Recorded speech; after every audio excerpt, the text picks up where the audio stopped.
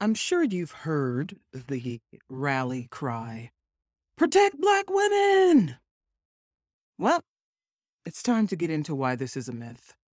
It's more than just a rally cry, but it certainly is not taken seriously. So let's get into it. I've got some explaining to do.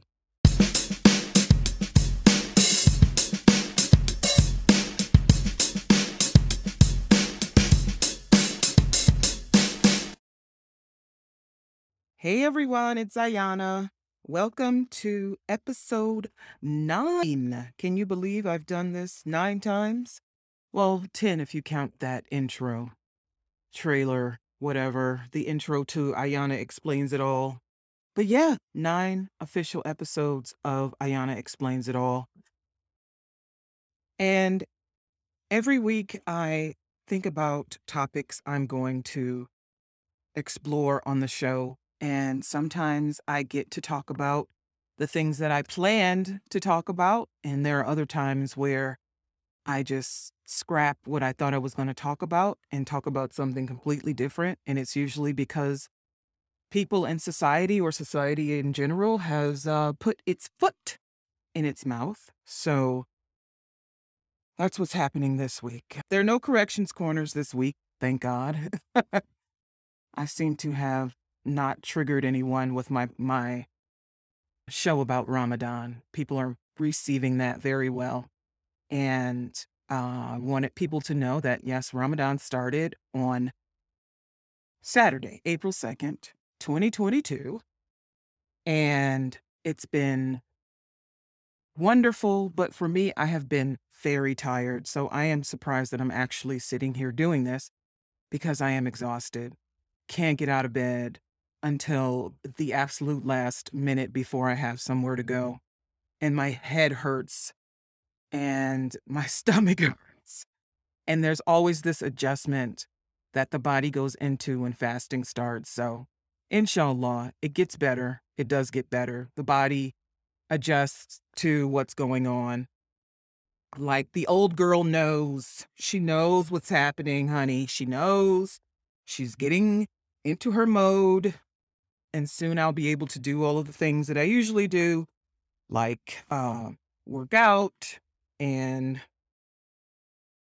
housework.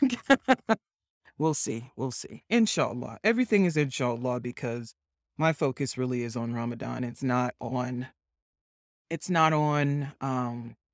anything but the fast and the good deeds and the prayer and the giving and those things. So I wanted to start this by telling a story. Here we go. She should still be alive. It was March 12th, 2020, when a Jefferson County Circuit Court judge approved a no-knock warrant for locations linked to her ex-boyfriend. She did not live with him. He was not associated with her. Police did not do their due diligence, and the judge signed off on warrants that they then executed on her current residence. She was in bed with her boyfriend when the officers announced their presence and pushed through the door. Unbeknownst to her boyfriend, who yelled and asked who was at the door, who was in his apartment, is what he wanted to know. But they did not respond. He grabbed his firearm, his legally, lawfully possessed firearm, his legally, lawfully owned firearm, believing there was an intruder in his apartment, in his home, and he fired at the intruders. And the intruders fired back. Again, unbeknownst to him, it was Kansas City, Missouri police officers. They fired dozens of rounds back at the man and his girlfriend. Those rounds hit her multiple times, and she fell, laying where she stood, unaided by the police. Those rounds also hit the homes of her neighbors, Her boyfriend called 911 and reported the shooting. He said, "They shot my girlfriend."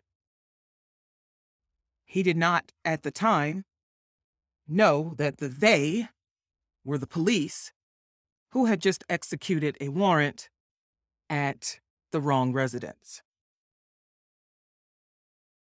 And in doing so, they ended the life of Breonna Taylor.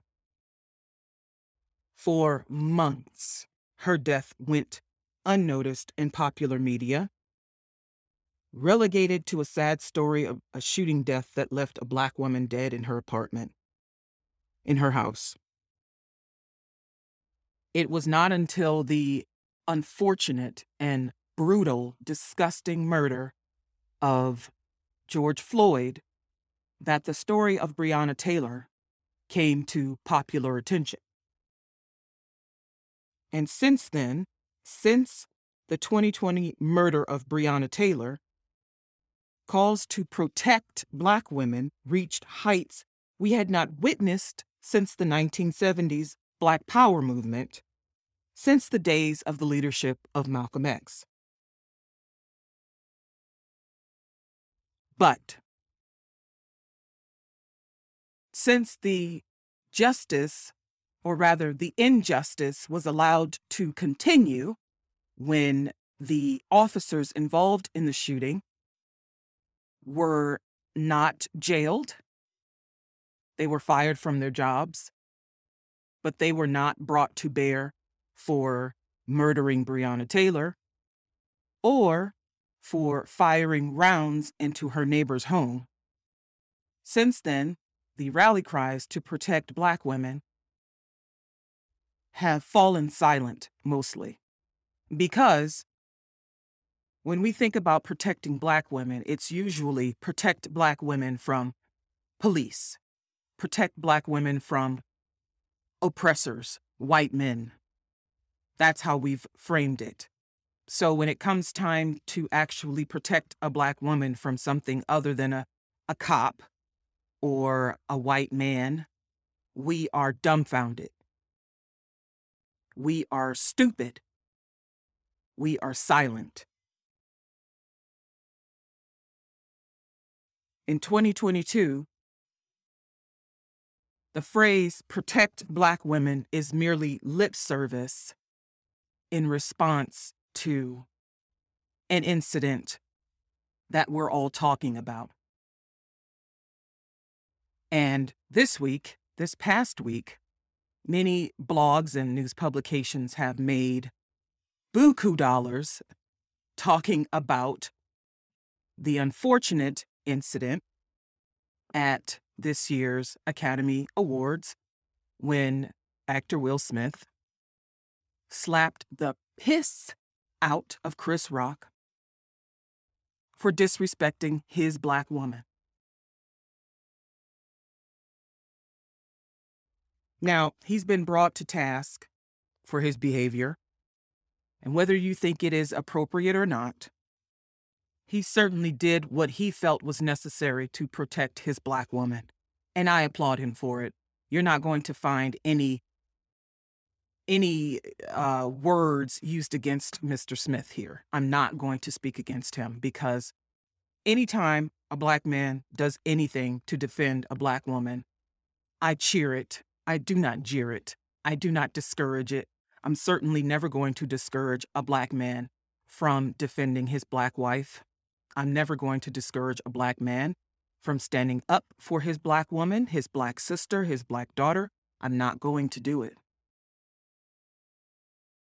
The problem is that we think protecting Black women only looks one way.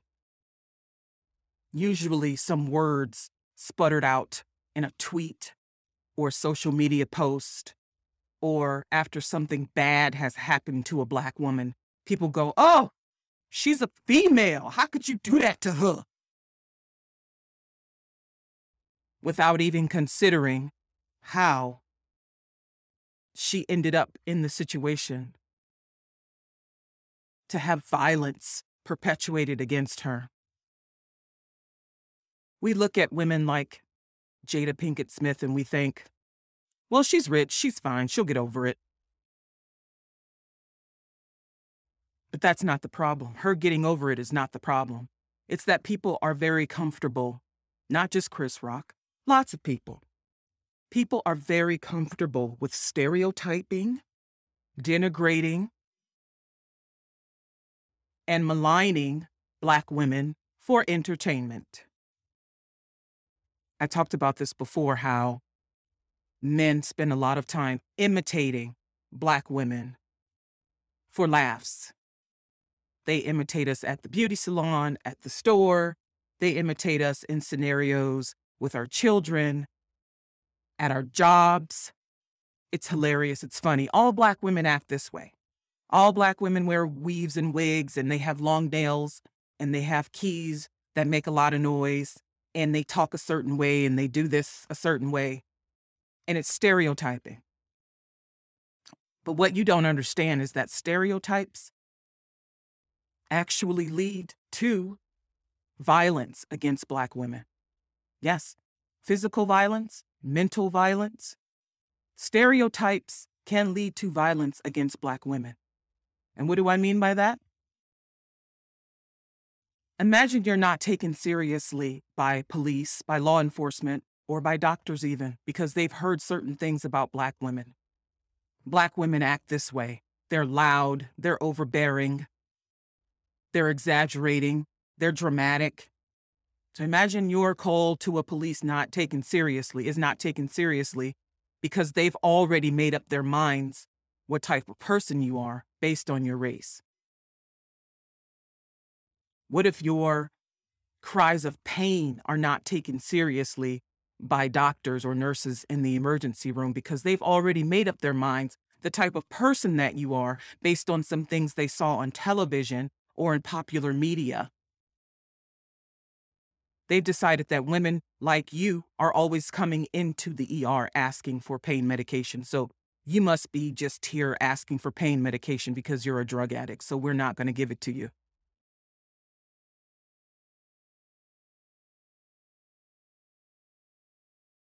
The media has decided that there is only one way to defend a Black woman. There's only one way to protect a Black woman, and that is with words. I think it's silly, but let's go with it. The media has decided that the clean way, the zipped up way, the Senator Cory Booker way is the best and only way to protect and defend Black women. Now, I will give it to Senator Cory Booker. He fought and clawed to get onto the Senate Judiciary Committee. And one of the duties of the Senate Judiciary Committee is to hold appointment hearings for presidential appointments. And 2 weeks ago, it was the appointment hearing for Judge Brown Jackson. And the GOP did its job. They're supposed to attack her record. That is what they did. If it was a Republican candidate, they would have attacked her record, and that is exactly what they did to Amy Coney Barrett, who is now a Supreme Court justice. You're supposed to attack their record. You're supposed to go after their record. But what the GOP did was propelled a racist agenda, a prejudiced agenda, even though they were just doing their jobs according to them. It is the job of the Senate Judiciary Committee to consider presidential appointments and attack their record accordingly, but it is not the job of the Senate Judiciary Committee to put forth lies and innuendos about presidential appointment candidates. And that is exactly what they did with Judge Ketanji Brown Jackson. Very silly things like, do you think babies are racist? They asked her things about critical race theory. They asked her about why they insinuated that she was soft on pedophiles. They insinuated that very heavily.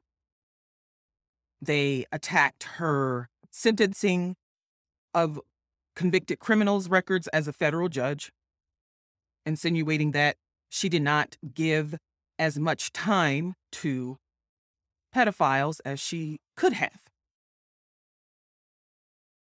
And when they were finally done, when they had finally asked her what I think are inappropriate questions for a job interview, questions about her religion, questions about her um, upbringing, questions about the type of judge she could possibly be, even though she's Protestant and even though she has been light on pedophiles, could she be impartial? Even though she once mentioned critical race theory in a speech that she gave, could she possibly be impartial? Or is she just a tool for the Democrats? Is this a sign of court packing? And what Senator Booker did was to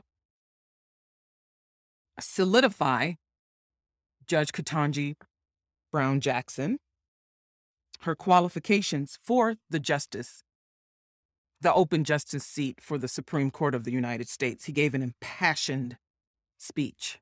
Very well done. And I mean, Justice Brown Jackson, she could hold her own. She was graceful. She was strong. Her language was it was her language was clear and concise, very to the point, not maligning at all, not condescending, even though the senators, the GOP senators, condescended to her several times. She kept her cool. And when Senator Booker gave his speech, he let it be known that we're not going to tolerate what the GOP did. I'm going to take them to task because their own people did not take them to task and allowed them to act like clowns at a clown circus. And so people saw this and they were very proud of Cory Booker for standing up for this Black woman. And I too am very proud of him. Proud of what he did, even though she could hold her own. He still had her back. But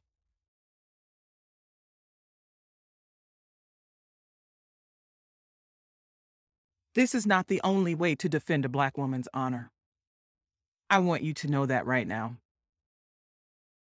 Sitting in the presence of very esteemed individuals and saying thank you for your service and saying, this is your record and I support you. You're a good American. You're going to be good for this country as a Supreme Court justice is not the only way to defend and protect a Black woman. Because think about it.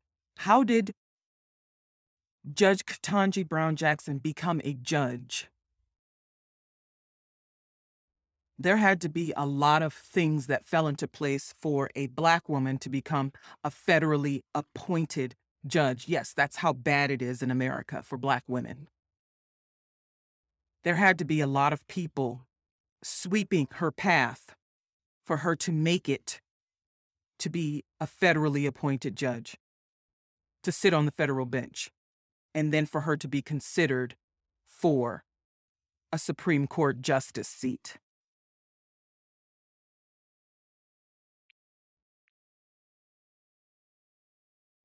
And if this is the only way to defend Black women, well, then I should say that that's wrong.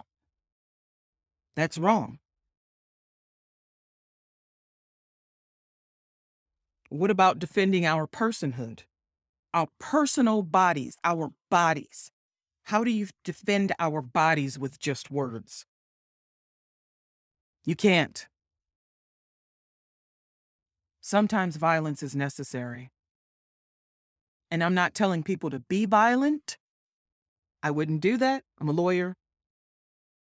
not encouraging anyone to do anything that would put them in jail. But sometimes defending Black women, protecting Black women is going to look like violence. And you're going to have to take the L for protecting Black women. And should you? That's up to you.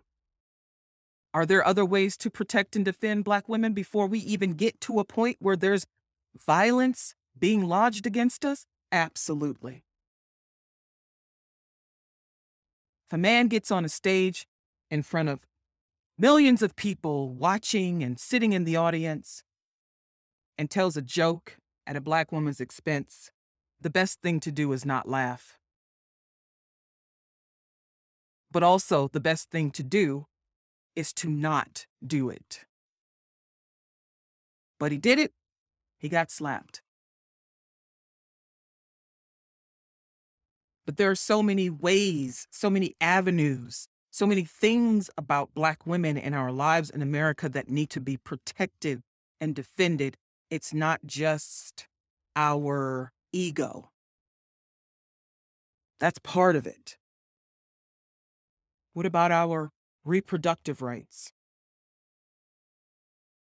Our wages, our income, our sexuality, our sexual choices, our fashion choices, our career choices, our hairstyles, or our bald heads, our humanity.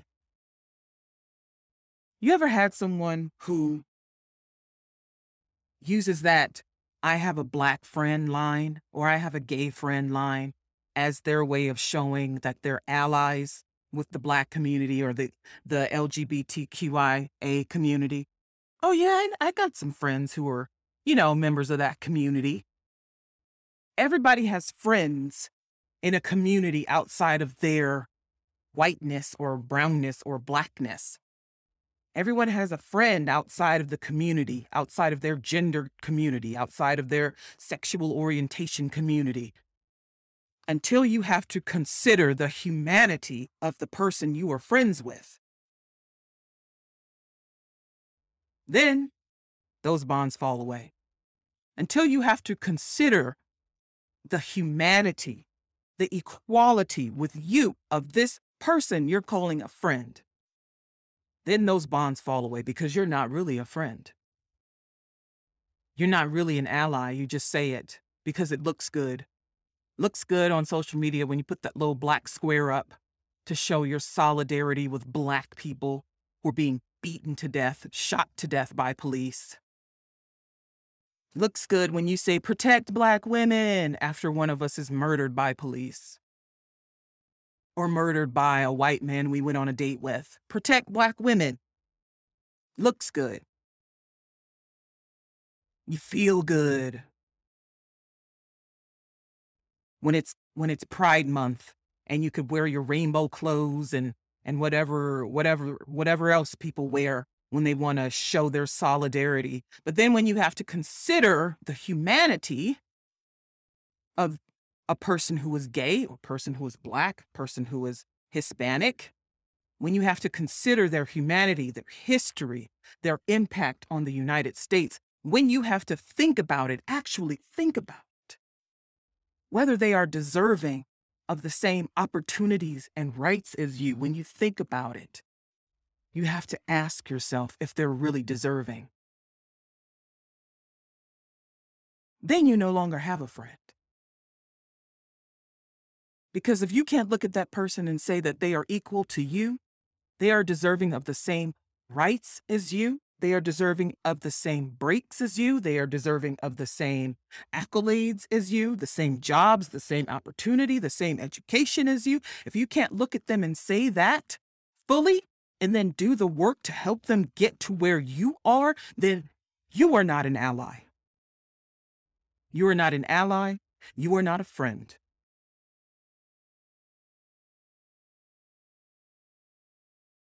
There are ways of defending and types of defenses for Black women. In the workplace,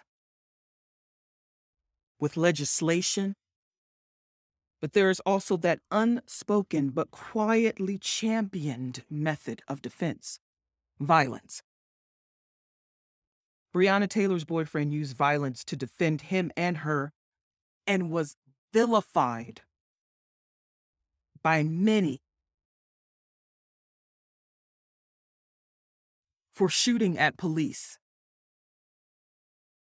and police shooting back at him and her and ultimately killing her. He was vilified because he shot at police. He should have known those were police in his home. He should have known, right? He should have known. How could he have not known? Or maybe because he was asleep. He was asleep. He was startled out of his bed, out of his sleep. I don't know if you've ever been startled out of your sleep. You have no awareness of where you are for those first few, I would say 30 seconds. You have no awareness of where you are. It's called a stupor. You don't know where you are, who you are really. You don't know if you're asleep or if you're awake, if you're dreaming, or if this is real life. You don't know what room you're in. You can't think. And so when you're startled awake by noises, someone coming into your house, the first thing you're going to do, because this is what you've trained your brain to do, the first thing you do is you reach for your weapon. If this is what you've trained your brain to do, gun owners would agree with me. The first thing you're going to do is grab a weapon. Even if it's not a gun, you're going to grab something and you're going to be calling 911. You're going to grab a bat, knife. You may run and hide, but you're definitely not going to let them get to you and your girlfriend. And so he did what he had to do. And unfortunately, Miss Taylor was killed. It's very unfortunate.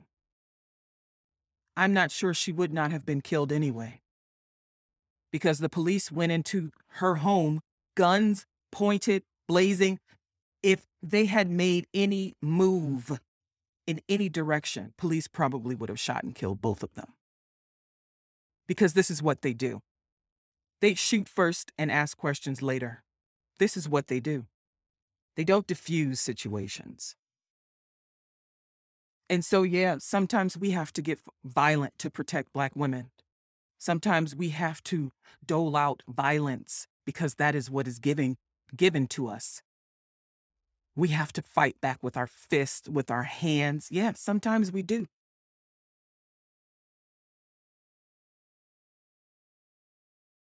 We all have to ask ourselves, if we were in a scenario like Breonna Taylor and her boyfriend, or Jada and Will, this is how you empathize with people. You have to put yourselves in their shoes and ask yourself, what would you have done? And maybe you would have done something completely different. And maybe the outcome would have been the same. But at least you know what people are faced with. People who are faced with violence every day, discrimination, racial discrimination, racial inequities, racial violence, people who are pressed every day about the state of their marriage, people who have to deal with jokes every day. I told you guys this before. People aren't taking your shit anymore. People aren't taking the jokes at their expense. The jokes are not funny. And people will say, oh, but you just have a thin skin. You got to learn to have a thick skin. I don't have to have a thick skin about shit. I don't have to have a thick skin about shit. If I go to a comedy show and I'm made fun of, that's different than me showing up on the best night of my spouse's life and I'm sitting there with my spouse and someone points to me and makes a joke about me that pokes fun at my medical condition. I don't have to take that. You don't have to take indignities. You do not have to take them because someone calls themselves a comedian and they're doing it on TV. Some action is okay, some action is not okay. And I'm talking about when it comes to defending Black women. We see some violence as okay, some violence is not okay. Some action is okay, some action is not okay. Why can't we just agree that whatever people felt the need to do in that moment is what they felt the need to do and let the chips fall where they may? I can't imagine. I can't imagine looking into the face of the person who raped someone I love and having to decide if I want to blow their head off or just let the courts deal out the justice as slow as it may take. I can't imagine. I don't know what I would do. I can sit here here and say that I wouldn't take revenge. I wouldn't do that. I don't know. Honest. I do not know. I know what I wanted to do to the men who physically and sexually abused me. I know exactly what I wanted to do to them for years, and it was not anything good. So for me to sit here and pretend like I wouldn't do it, I would be a hypocrite. I was treated very poorly, very poorly. And when I fought back, I got into trouble. The same way Will Smith has gotten into trouble. When you fight back, you get into trouble. You're supposed to take what people give to you. You're supposed to take what people do to you. I say that's bullshit. You don't have to take it. But hey, that's just me.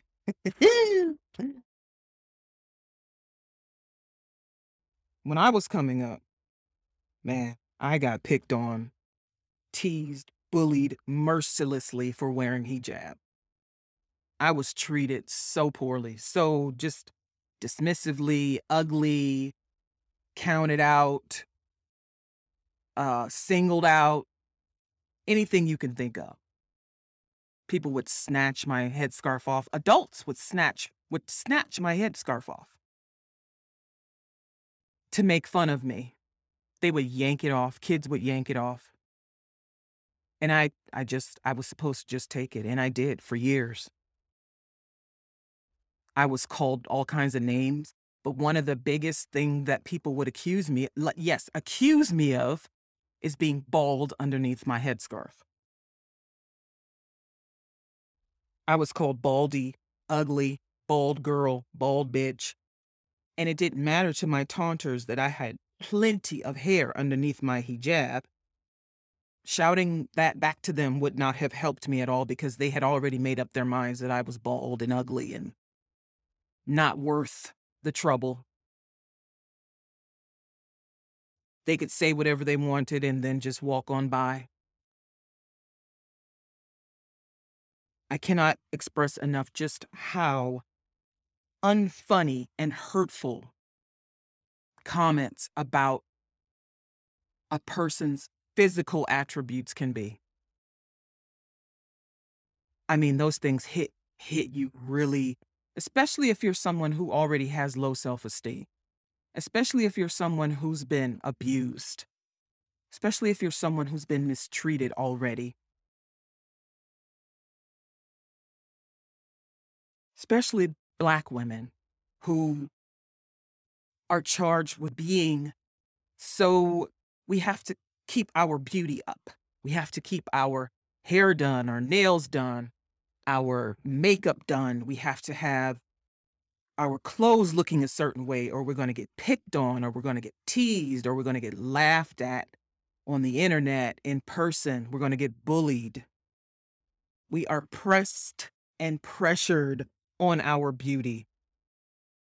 We have to be fighting and gracious and beautiful at the same time, and it is exhausting. We cannot be ugly. We cannot have ugly moments. We cannot wake up ugly. We can't go to bed ugly. We can't walk around ugly. And ugly, what I mean by ugly is what others perceive If you feel ugly on the inside, then you feel ugly on the inside. If that's how you feel on the outside, then that's how you, I'm talking about how others look at you, what others accuse you of being. Black women always, we always have to be put together.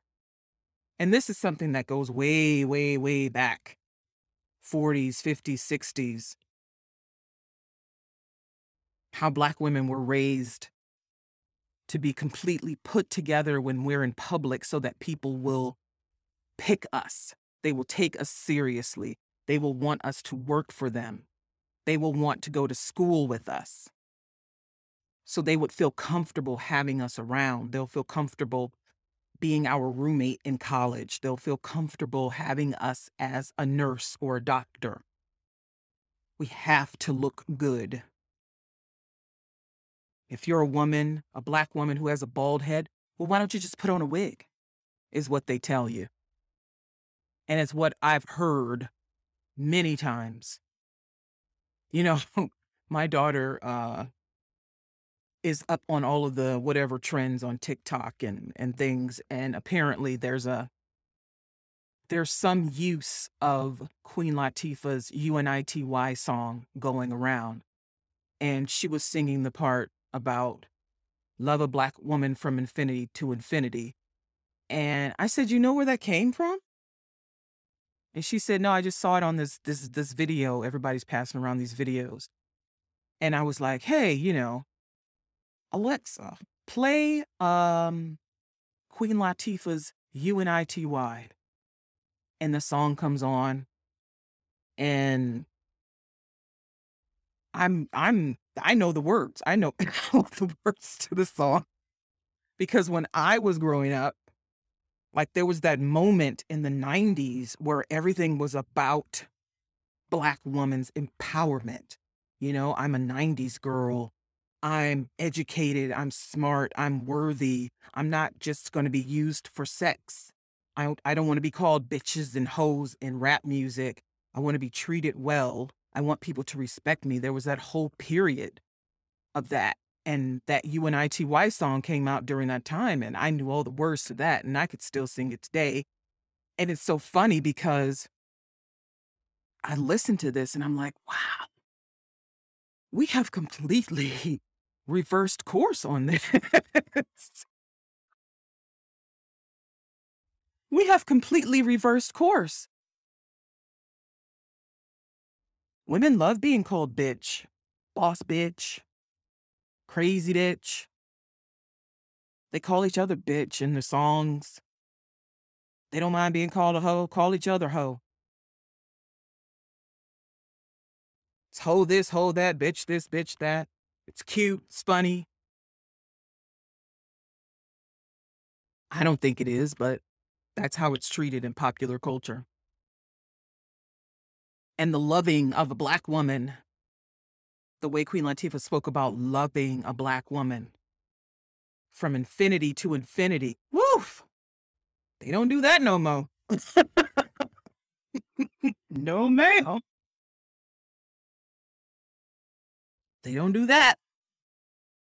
We have completely reversed course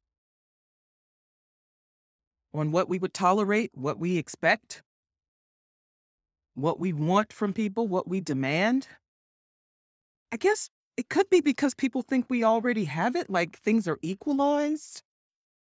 No, things are not equalized. And I talked about this in my podcast on equal wages. Black women do not make as much as white women, who do not make as much as white men. None of us are making as much as white men, but Black women seem to have it worse. Black and Hispanic women, rather, have it worse than anybody. And Black women seem to make up a lot of low wage jobs. But we're also the breadwinner in 8 out of 10 households. So low wage jobs, but we're taking care of our households more than men are.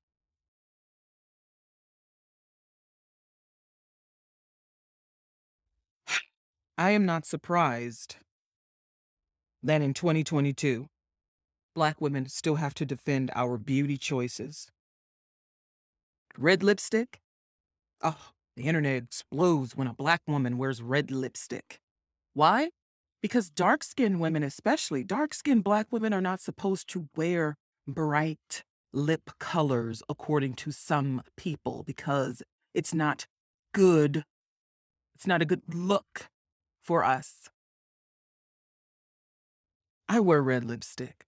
I love it. It's one of my favorite things to do as a dark skinned black woman is to put on red lipstick, and I don't give a fuck who has anything to say about it. You can call me ugly, go ahead. Doesn't make me ugly. But these are one of the things that black women are tasked with, defending the color of the lipstick that we wear. We have to defend our natural hair.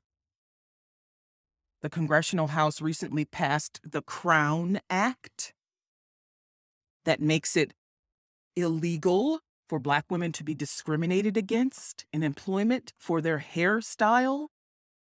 Yeah, that's how bad it is for black women in America. Black women in America are routinely denied promotions, interviews, jobs, bonuses because of our hairstyles. We're told to change our hair, go home. If you come to work with a certain hairstyle, go home and change your hair. You go to school with a certain hairstyle, go home and change your hair, or tell your mom not to send you to school again with your hair the way that is.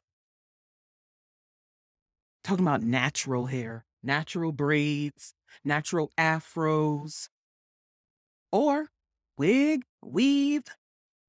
Can't have wigs or weaves of certain colors. They have to be plain colors. You can't wear your hair a certain way because it's against the rules.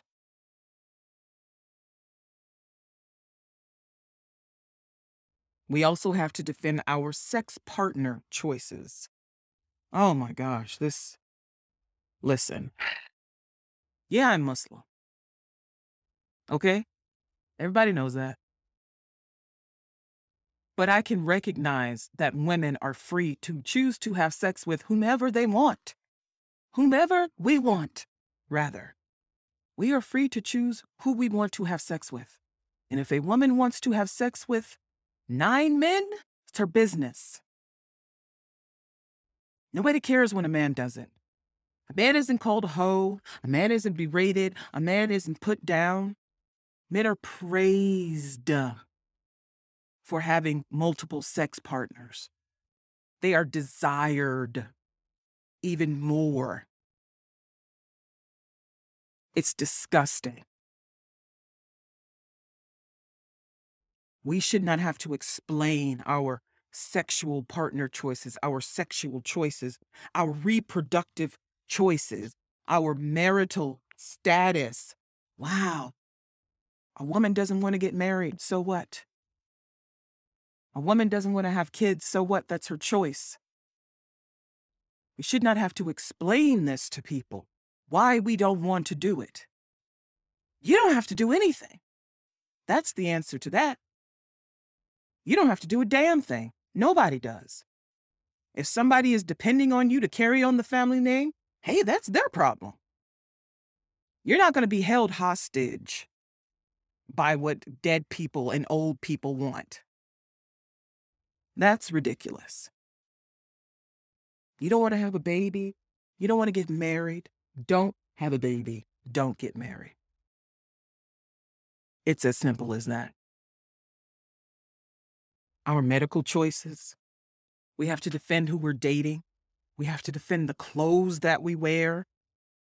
Oh my gosh. Black women can only dress a certain way if they want to be respected, right? No short skirts, no dresses with holes cut out of them. You have to wear an undergarment. You have to wear underwear. You have to wear slip. You have to wear stockings. You have to wear sensible shoes. And we also have to defend our body weight. You have to look a certain way if you're a Black woman. Did you know that?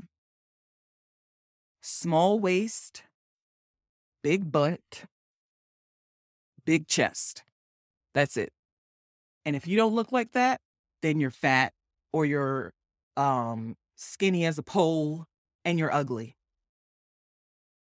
If you don't look a certain way as a Black woman, you're ugly.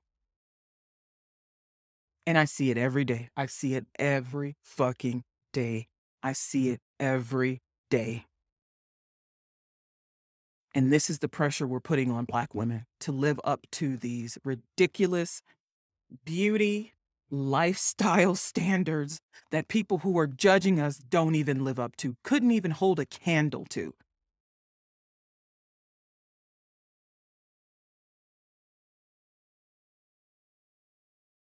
We are never free to be who we are, who we've worked to become. Even when we're sick, we still have to explain ourselves to people who do not matter to us or who do not defend us. Protecting Black women is a myth in the United States. There, I said it. Protecting Black women is a myth. And I'll tell you why. Because suddenly a slap at the Academy Awards sparks debate on how to protect Black women. We haven't figured out how to do it. It's a myth because we haven't figured out how to do it. We haven't figured out what's best in this arena.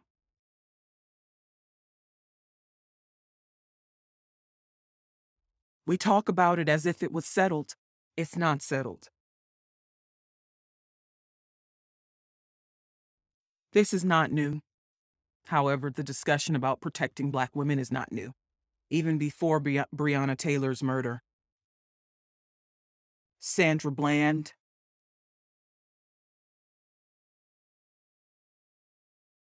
I mean, that entire, her death brought out so many questions about how we're treating Black women who were incarcerated. That did, even though for decades, Black women in prison are treated poorly. Pregnant Black women who are addicted to substances, Black mothers. It's incredible what finally gets people to pay attention. But when they pay attention, it's only insofar as the thing they're talking about is still in the news.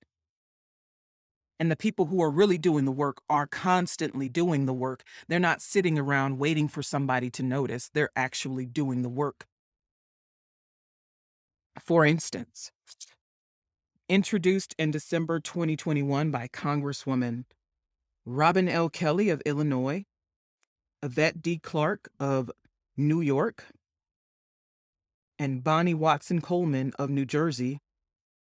They're co-chairs of the Caucus on Black Women and Girls, and Congressman Brian Fitzpatrick, a Republican from Pennsylvania. They ushered the bipartisan Protect Black Women and Girls Act to the congressional floor. Now, they did this, Congresswoman Kelly did this in 2020, but it was killed on the floor. It died on the floor, the House floor. And so they reintroduced it in 2021. This bill, if passed into law, would establish an interagency task force to examine the conditions and experiences of Black women and girls in education, economic development, healthcare, labor and employment, housing, justice, and civil rights, to promote community-based methods for mitigating and addressing harm and ensuring accountability, and to study societal effects on Black women and girls. Representative Watson Coleman said, as co-chair of the Caucus on Black Women and Girls, I know that Black women routinely suffer from disparate outcomes in areas ranging from pay to maternal mortality to housing instability and over-incarceration. This bill will, for the first time, charge a commission to examine the causes of these gaps and propose solutions. This bill and the commission it will create represent an important step in creating equity for America's Black women and girls. There's no, I couldn't find anything on how the bill is doing now, but it was just reintroduced in December 2021, so I'm sure there should be some news about it soon. I'll have to check and see if I can get you guys and myself up to date on what's going on with the bill. I get the feeling that every time it dies, it's going to be reintroduced because this is very important. As Representative Kelly said in an interview about the legislation, she spoke about the increasing rates of Black maternal mortality and bias against Black women in healthcare and scientific institutions. Again, stereotypes leading to the death of Black women. Black women are dying to give birth. They are dying while giving birth, dying while pregnant. Black women are up to 2.5 times more likely to die than white women because of pregnancy or birth-related complications each year. Most of them preventable complications. But the leading cause of death in Black women, according to the CDC, the most recent research on this is from the year 2017. The CDC says that the leading cause of death in Black women in 2017 is also something preventable, mostly, because some of this is congenital. But it is heart disease. That is the leading cause of death for Black women, is heart disease. Then a close second, cancer. And nothing even comes close to the two of them. It's like heart disease, cancer, and then way down on the list, I can't even remember what the third thing was. I want to say it was diabetes. I'll have to look at that again. But again, some cancers are preventable. Cancers caused by HPV, for instance. Some of these could be caught by routine screenings. And so when I say protect Black women is a myth, I'm saying this because I know Black women are not being encouraged to get these preventable screenings, mammograms, pap tests, physical exams, examinations of strange symptoms. When we go into our doctor's office and we say we feel a certain way, we have a pain in our stomach, we have a pain in our chest, and we're dismissed as just having some stomach upset and given some ibuprofen and told to go on our way. This happens to us. We're not being referred for tests because maybe we don't have the best insurance, or maybe we don't have any insurance, but we're being sent away when we have probably a serious medical condition that needs more attention than our doctor is giving us. When we are sick and suffering, are people empathetic? Are they compassionate? Not from what I've seen. Because even a woman with alopecia is told to get over it, put on a wig, get over it, bitch. Yeah, lots of people calling Jada Pinkett Smith a bitch.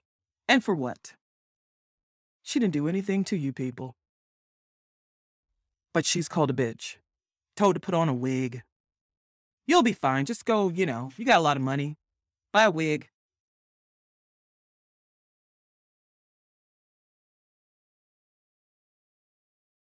But my question is, how can we protect Black women when we cannot even agree that a slanderous joke at a major awards show is harmful to a Black woman who was only there minding her business and supporting her spouse? That in numerous interviews about their marriage, the pair endured taunting and jokes from interviewers looking for a soundbite or a viral moment. Anyone can endure anything, I assure you. But in a professional setting, it seems too much to bear. In any setting, it seems too much to bear. Imagine you're at work and someone is constantly harping on something that you did or said. You'd probably lose it. Not saying you're justified. I'm just saying it happens.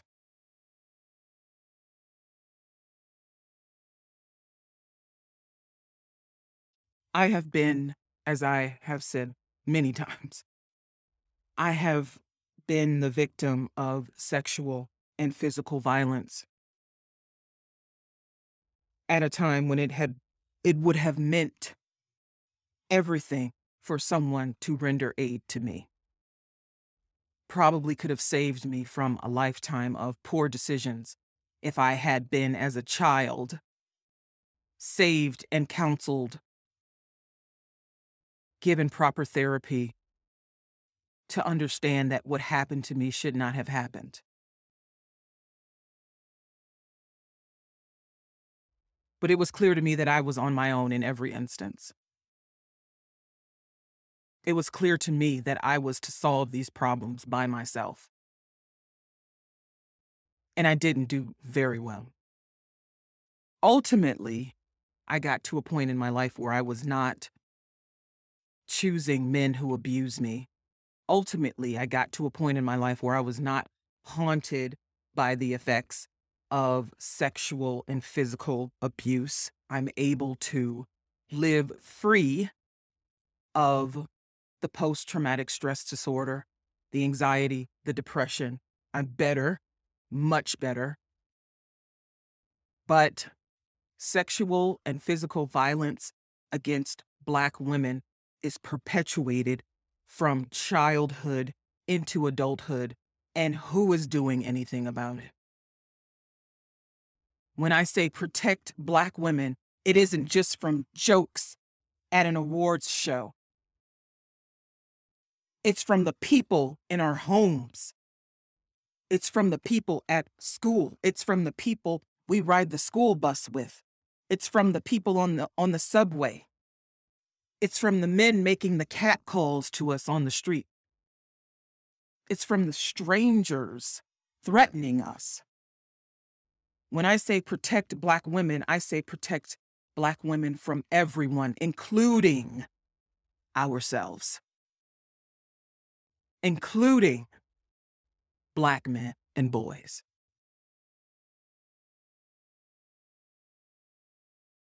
It's not that we are helpless. It's not that we don't know how to do it. But sometimes, as they say, the call is coming from inside of the house. Sometimes the perpetrator of the violence against Black women are members of our own families. Our parents, our siblings, our spouses, partners, intimate partner violence. Sometimes it's people we work with. So when it comes to protect Black women, I am crying foul. I'm not crying victim here. I'm not playing victim. I am crying foul. Because there is a real problem. And it goes beyond someone getting smacked at an awards show. The condition of Black women in America deserves close examination and rectifying. Rectify your affairs on earth. Rectify your affairs on earth. In episode 7, I discussed the unequal wages Black women receive for doing the same job as a white man, despite being highly educated, despite having years of experience. Where then is the call to raising wages to make them equal across genders? Told you about the legislation that has not yet passed at the federal level. Equal pay. We're still waiting. Black women are still waiting for you to protect our wages. Since there's only one way to protect Black women, being with the pen or your mouth. Why don't you use a pen to write to your senators, to write to your representatives and tell them to pass the equal pay law that has been waiting to be passed. Women aren't even treated equally in American society, and that is because not enough people want us to be. If enough people wanted us to be, it would be a done deal. It would be sealed. If enough people wanted us to have equal wages with men, it would be done. That's what happens in a democracy. If enough people want it, then it's done. It's finished, sealed.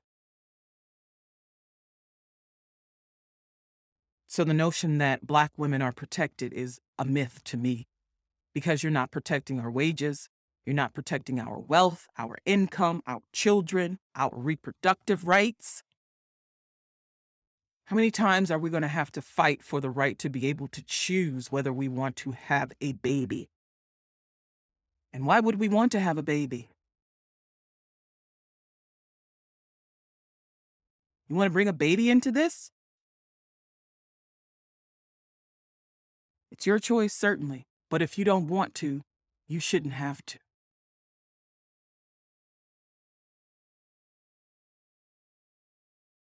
Considering the view that there is only one way to protect Black women, take a pen and write to studio executives about the lack of representation of Black women in film and TV, and that is behind the camera.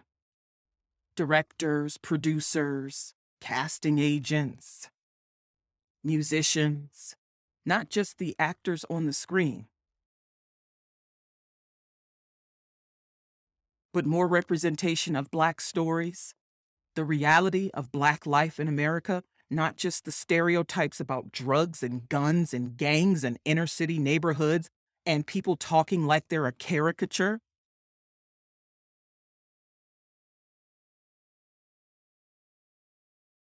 Take a pen and write to yourself the ways in which you daily protect Black women. See if you can find one.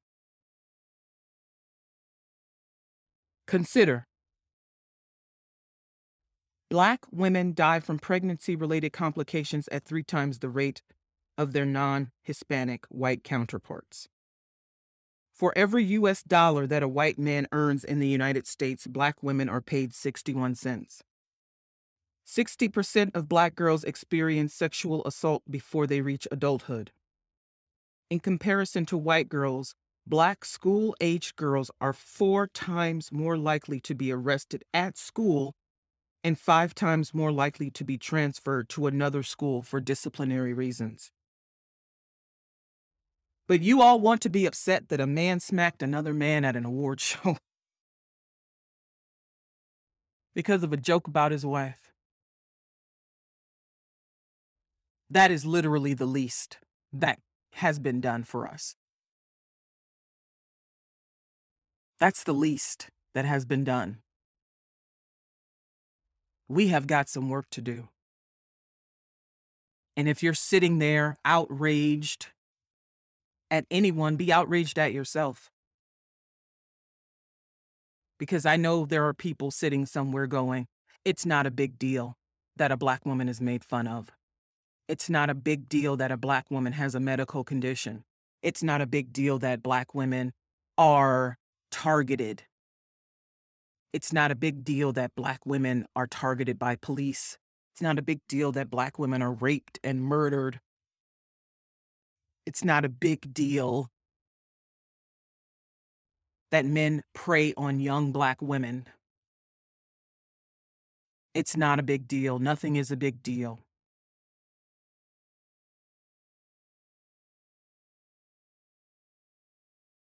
It seems that the only time we rush really to protect Black women is when one of us is murdered by police. That gets a lot of attention. Or if one of us is murdered by a white person, that gets a lot of attention. Gets a lot of attention from celebrities. Gets a lot of attention in social media. And yeah, it deserves attention, absolutely. But all of this deserves attention. All of these issues that I have brought forth to you deserve attention.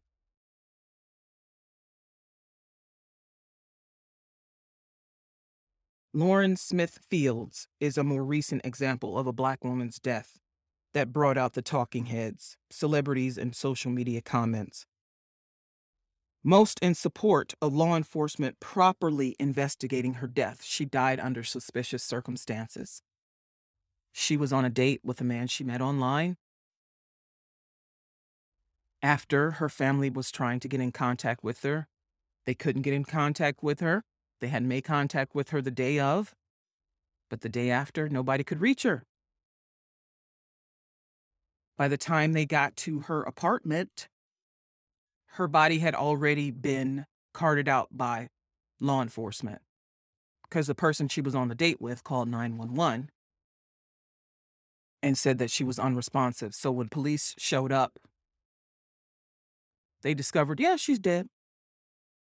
Bing, bang, boom, dead. They carted her off, medical examiner. Her family's looking for her, only to find that she was dead and no one had informed them. And so, rightly so, people were very pissed. They wanted law enforcement to look at the man she was with. They wanted an independent autopsy done. All of these things.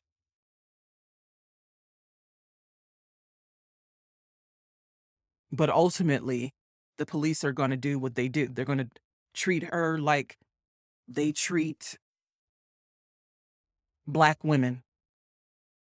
And I don't want to tell you how they treat Black women. Sometimes they treat us, especially if we're with white men, like coked out prostitutes. They're very dismissive of Black women's deaths. Very.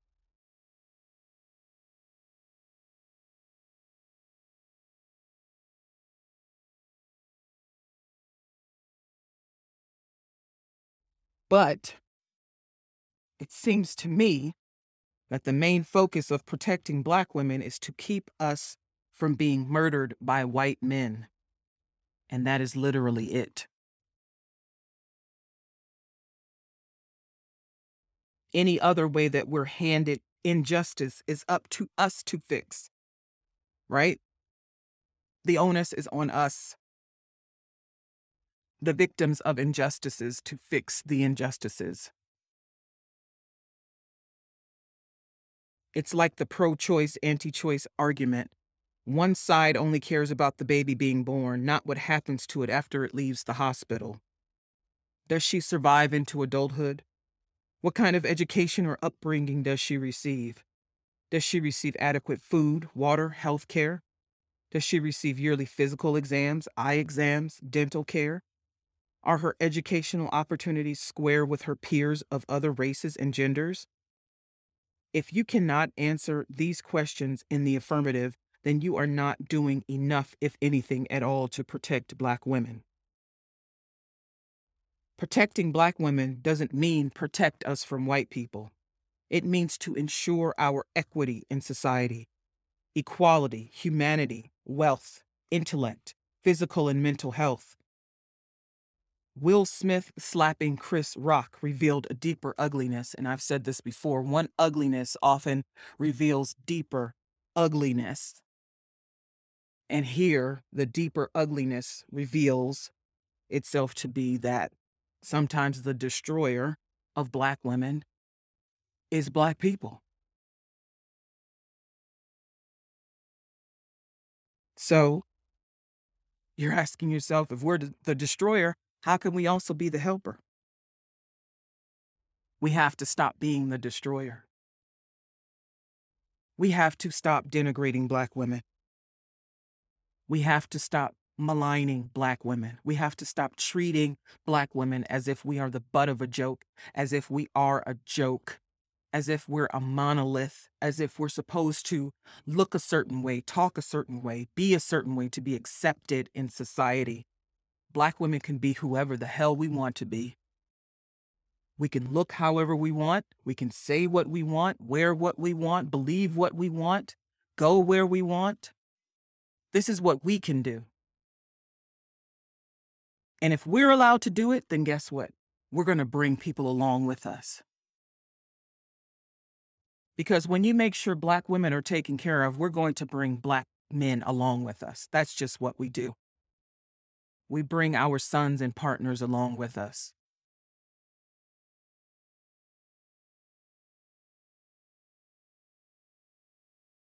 We have to invest in our health, our physical health, our mental health. You hear this all the time. Oh, she needs therapy. Just get therapy. And it becomes kind of something people say. But it's true. It's true. We all need someone to talk to about the things that are going on inside our heads, the things we have dealt with as children, the things we are dealing with as adults. Sometimes we need medicine to deal with this, but mostly we need someone to help get us back to health. So we have to invest in our physical and mental health. We have to ensure our wealth by bringing our wages equal to those of white men. We are suffering physically and financially. And the least of our problems is some lame telling a joke at our expense on national TV. That's just the tip of the iceberg, as it were.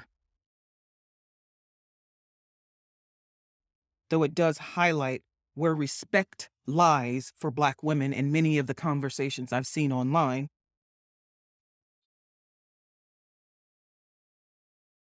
We have to do these things for our Black women. We have to. And I'm not saying that Black men don't experience the same thing, because certainly Black men do. But I'm talking about Black women, because that's what I'm talking about.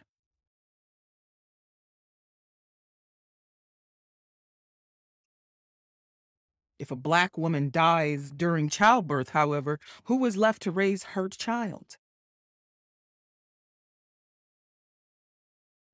Her Black partner, perhaps? So maybe you're ensuring that your Black female partner has proper health care while she's pregnant with your child is to your advantage. But also elect more Black women to higher office. As we saw with Representative Kelly, when Black women are in office, Black women bring Black woman issues to the floor. They introduce legislation to help us out of these inequities, to right these wrongs. There are disparities that need to be addressed, and they can only be addressed at the legislative level. Protect our right to vote. Encourage voting in Black communities. The lack of engagement of Black voters by those running for office is clear. But if our vote is ever needed by them, they proselytize. They show up promising things that they think Black people want. Or we're going to hand out more welfare benefits. Apparently, Black people only care about social welfare benefits. Never mind that we're concerned about affording college for our kids, fair wages, skilled job opportunities, better health care, better health insurance, better job opportunities in the markets we live in, or in expanding markets such as technology, solar power, wind power, engineering, climate change. Yeah, Black people care about those things too. But when someone wants our vote, what do they promise? More police presence in the neighborhoods. I'm so sick of that shit.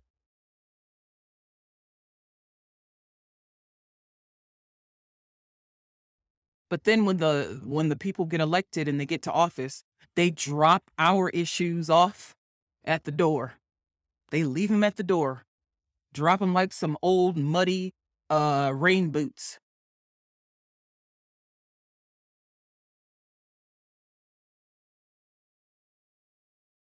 So we need to harness Black political power. We need to put more Black people in office. We need politicians to deliver on promises made to Black voters during election seasons. We also need to, more than ever, break up stereotypes about Black women and girls because they can lead to sexual, mental, and physical violence against us.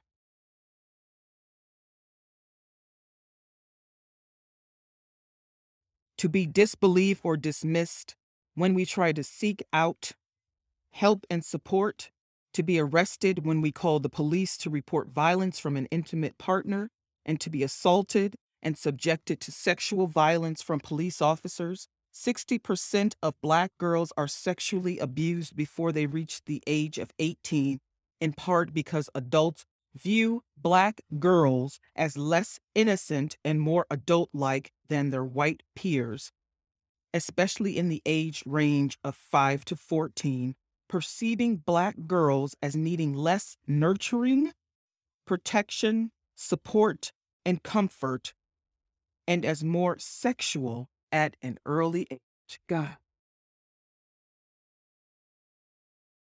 that's from the act.colorofchange.org website on their pledge to protect Black women and girls. I feel like I should read that again. We can also break up stereotypes about Black women and girls because they can lead to sexual, mental, and physical violence against us. For instance, to be disbelieved or dismissed when we try to seek out help and support, to be arrested when we call the police to report violence from an intimate partner, and to be assaulted and subjected to sexual violence from police officers. 60% of Black girls are sexually abused before they reach the age of 18, in part because adults view Black girls as less innocent and more adult-like than their white peers, especially in the age range of 5 to 14, perceiving Black girls as needing less nurturing, protection, support, and comfort, and as more sexual at an early age. So protect Black women. Protect Black women. As you can see, it's more than just slapping somebody upside the head for telling a joke. It's legislative work.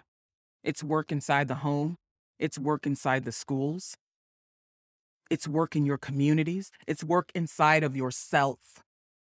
If you want to protect Black women, really protect Black women, we have got some work to do.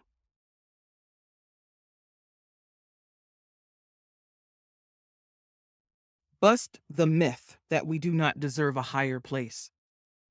Bust the myth that we are not worth protecting unless we are married or cornered by the police. Protecting Black women requires work. It's not just a slogan. If we are to realize our equality with all others who receive greater protection than us, we have to do some hard work.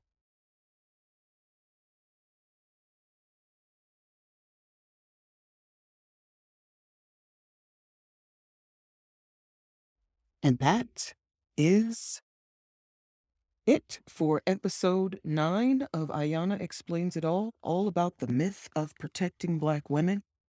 We've seen what we think it looks like, what it should look like, what it must look like, what it can look like. All I want is for it to happen. You all have a good week. Take care.